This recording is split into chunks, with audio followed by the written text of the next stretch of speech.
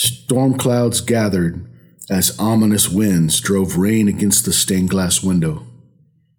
Years of neglect and apathy left their mark on pieces which used to hold the colors firmly.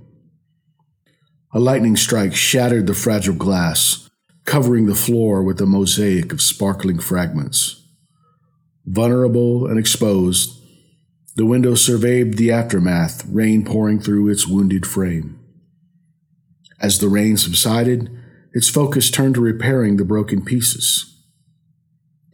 A neighboring window said, "Fill the holes with black, so no one can see the shattered pieces inside. Hide in the darkness and shiver in the cold." A second window charged in front and said, "Fill them with my brilliant reds, strong and bold, striking fear into all who pass, that no one dare glimpse at the brokenness within."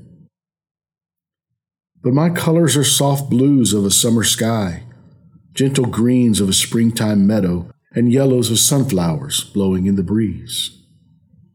"Then consider my dark greens," said a third, "foreboding and stark. All clamor to live in the shadows of my rich colors. And the best part is the pigments are there for the taking. You just have to reach. In fact, I can show you where to find them, and it will only cost you a handful of what you see."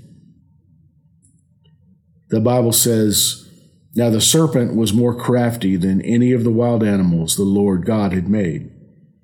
He said to the woman, 'Did God really say, you must not eat from any tree in the garden?'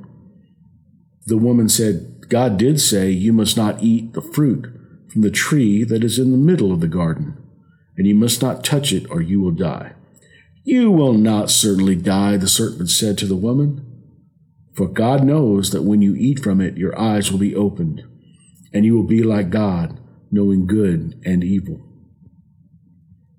Just then the broken window heard the sound of the Lord God as he was walking in the garden in the cool of the day.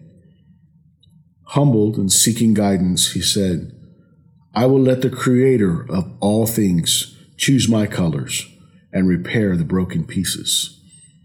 In serene blues, not of sadness, but of those reaching to the heavens. In tranquil greens of pastures he leads me through, besides quiet waters. In radiant yellows of sunflowers, here for a time, but gone too soon, with the promise we will see them again when spring showers return." And now, the unravel.